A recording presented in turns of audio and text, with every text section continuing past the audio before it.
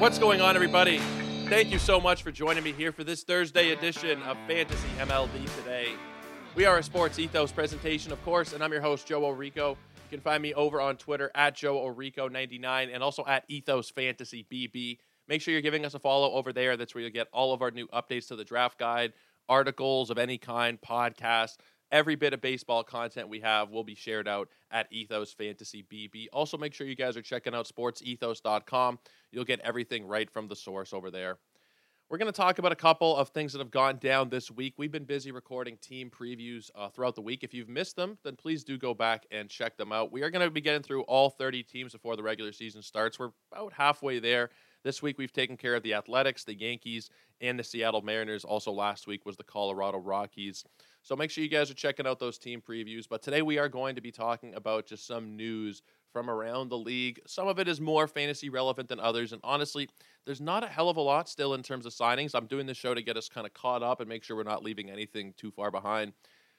But I mean, damn, we're going to be in spring training in, what is it, like less than a month at this point. And we still don't know where a lot of the marquee free agents are signing. The reigning NL Cy Young winner, Blake Snell, has still not signed. Cody Bellinger, Jordan Montgomery, Matt Chapman. It's really strange. But it is what it is at this point. We are just dealing with the remainder of the news that we have available to us. And let's start off with Clayton Kershaw. Clayton Kershaw is going to be going back to the Los Angeles Dodgers. This one is not terribly surprising. I know there were some people who said, like, oh, he might go to the Rangers or somewhere else to finish out his career. I was never really expecting it. I guess when you see a player spend their entire career in one jersey, it's very hard to actually picture them wearing another one, until they actually do. And sometimes you see it. There are examples across all the different sports. And we'll probably see it with Joey Votto, that he'll end up wearing a different jersey for the last year or two of his career. It's kind of weird. It's not something that you really want to think about until it actually happens. And with Kershaw, it's not going to happen. He's going to be a Dodger for the rest of his career, it looks like. Now, this contract, I didn't really see terms on it, to be honest with you. I don't know. I'm sure there are terms, but I'm not sure if they've been released publicly. It's a player option on top of a one-year deal, I think. But I also haven't seen any actual dollar figure attached to the Clayton Kershaw deal. Again, not that it really matters with the Dodgers. We know how deep the coffers are in Los Angeles. But he's going back. He is going to be a member of the Dodgers for 2024, and it looks like 2025 as well. Now, in terms of the fantasy value for this season of Clayton Kershaw, I don't think there's much. I remember when this news first broke at First Pitch Arizona, we were sitting in the big conference room, the big ballroom essentially, and they were talking about how Kershaw was going to be having a procedure on his shoulder, and that he was likely not going to be ready for this season. Now, beyond not being ready for this season, there were some people who said, no, he might not pitch at all this season. Like, we might have an entire year where there is no Kershaw.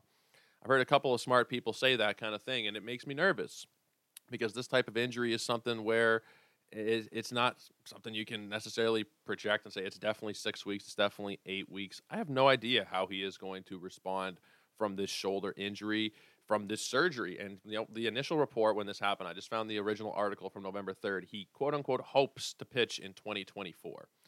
So there's definitely some risk attached to Kershaw if you are taking him in a draft and hold, which is a lot of the drafting that has gone on to this point have been draft and holds on the NFBC.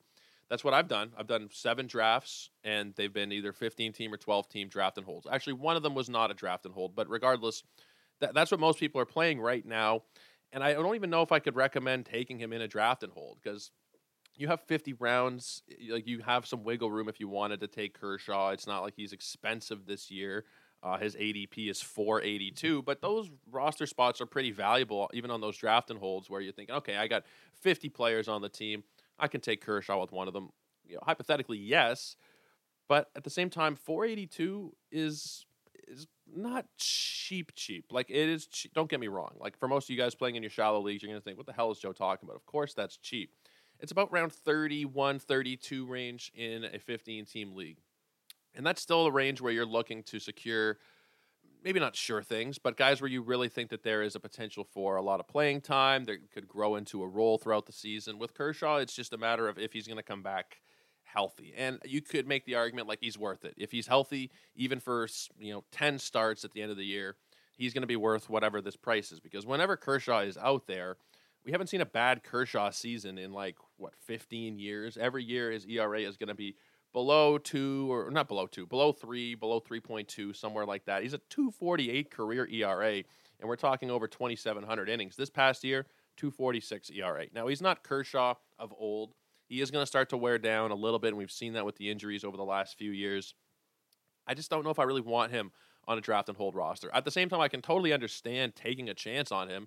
If he is able to come back mid-season and you take Kershaw at pick 480, it's hard to think he's not going to meet that value. But it is definitely a risk, considering some of the smart people I know who are more in tune with injuries than I am. They've said, we don't know if Kershaw is going to pitch at all this year. The fact that he said he hopes to, it's not, it's better than him saying he doesn't think he will at all. But, just the phrasing of, I hope to pitch this year, not I'll be back in the summer. It's just makes me a little bit nervous to invest much at all in Clayton Kershaw this season. So he's generally going to be a pass for me. Again, I can understand taking a chance on him. He's just not somebody that I really want to be investing in so much. If it comes to the point of middle of the season and we see Kershaw's back, then you can aggressively bid on him. Then you can make a solid piece of your fab, allocate that towards Clayton Kershaw because, once he's back, we know what he's going to do usually. It might not be the same level of Kershaw anymore, but if he comes back in August, then I have no problem picking him up and throwing a lot of fab at him. Just drafting him on a team where I have to have him there the whole year is a little bit worrisome to me. We got a bit of an update on Shohei Ohtani. He's rehabbing from his elbow injury. He says he's very confident he'll be ready to serve as the Dodgers DH when they open the season on March 20th in South Korea. This is kind of tricky, too, because most teams are starting the season about a week later. I think it's maybe 10 days later. So, a lot of players, if they weren't playing for the Dodgers, are going to have a little bit more time to fully get ready for the season. Shohei is one of those guys where you would have really hoped that he would have that extra week or so to get ready for the season. Just give him every bit of chance to get fully back to 100%. Whether he'll be 100% on opening day or not is still remains to be seen. But he says he's very confident that he'll be there for their season opener. And that's something that you got to be positive about, right? We're only a little over a month away. If he's projecting himself, and now, players will say things sometimes, and sometimes you read more into it than you should. Sometimes you don't read enough into something, but I don't think Ohtani's going to go out there and lie at this point, right? I think if he wasn't going to be ready for the season, he would say he's not going to be ready for the season. There is no reason at all to give fans or anybody false hope that he's going to be ready. So I'm going to assume that he's going to be ready. Dave Roberts said he is going to be slotting into the third spot in the order. It's going to be Mookie leading off, Freddie Freeman second, and Shohei Ohtani third. That is going to be a ridiculous lineup this season, but I think this gives me more security in taking Shohei Ohtani at the back end of the first round, or even as high as maybe pick 10 or 11, because, he is going to start the season, and that was a huge concern. Is Shohei Ohtani going to miss the first couple of weeks of the year?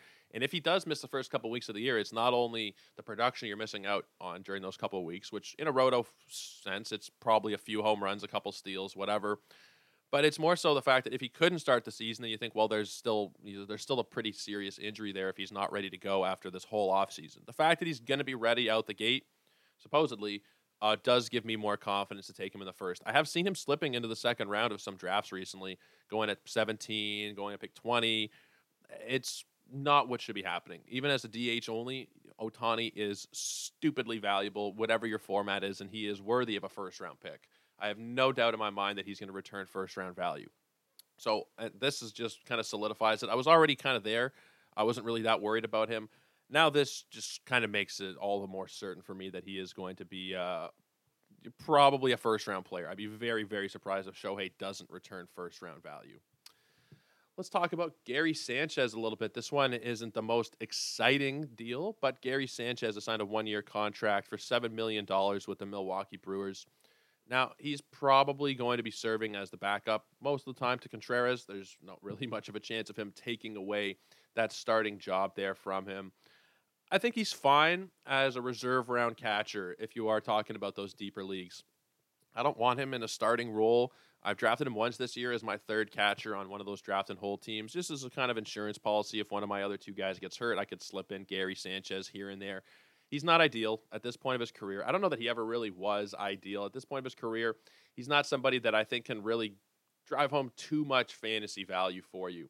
If there is something that happens to William Contreras, then I could definitely see him having some value. And we saw it even last year. He hit 19 home runs over 72 games. The power is still very much there. He's just not going to have an opportunity to play very much. So I think that, barring an injury, there's really not much hope in a Gary Sanchez fantasy relevant season here. Are they going to DH him sometimes? Probably.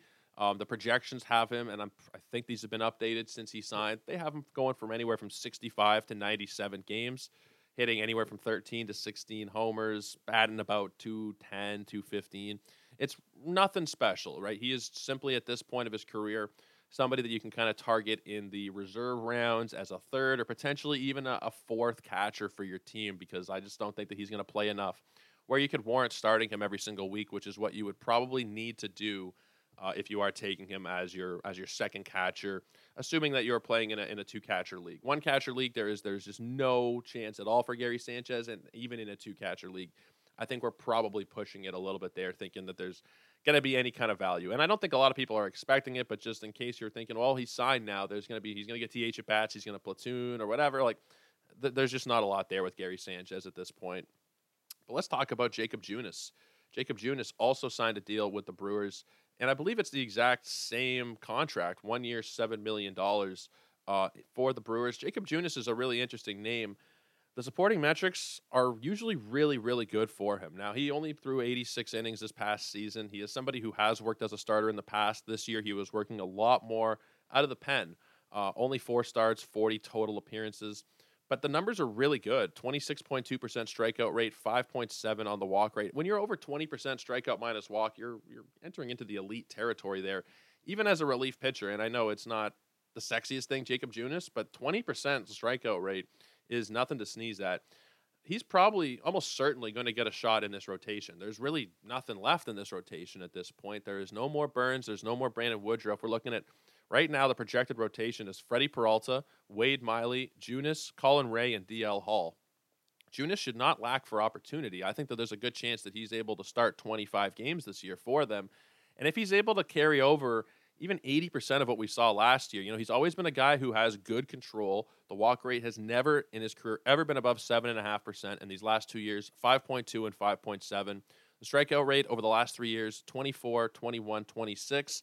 If he can maintain like a 23% strikeout rate with a 5%, 6% walk rate, I think that we're going to be looking at a pretty good season from him. The last 3 years, his xFIP is 366, 367, 388. I think he's really solid. The Sierras as well, 336, 378, and 390. I think that you can probably project about a 4 ERA from him with decent enough strikeout minus walk numbers that you can kind of make it work there. Again, he is not expensive. He's actually dirt cheap. 671 is his ADP. Now, as he is now in a position where he's going to have more starts available to him, you'll likely see that ADP push up to some degree.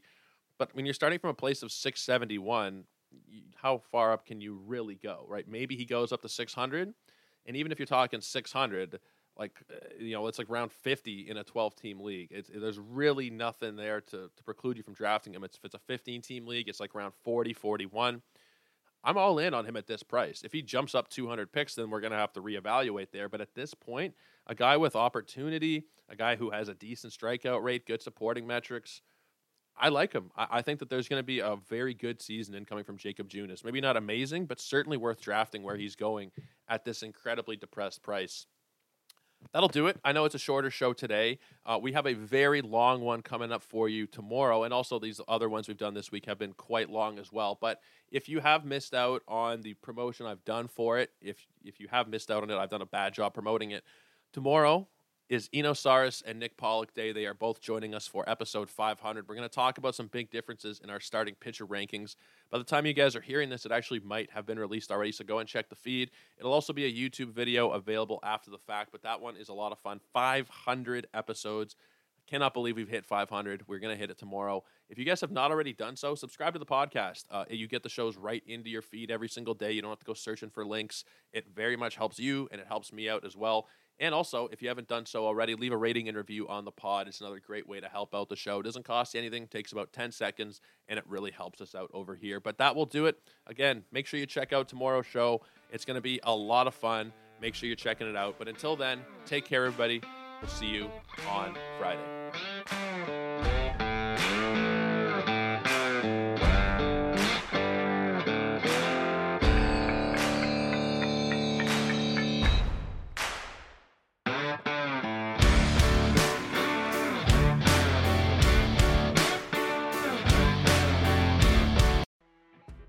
You know when you're listening to a true crime story that has an unbelievable plot twist that makes you stop in your tracks? That's what our podcast, People Are the Worst, brings you with each episode. I'm Rachel. And I'm Rebecca. We're identical twins who love true crime cases that make you say, didn't see that coming, and we hate the people responsible for them. Listen to People Are the Worst now on Apple, Spotify, or wherever you get your podcasts.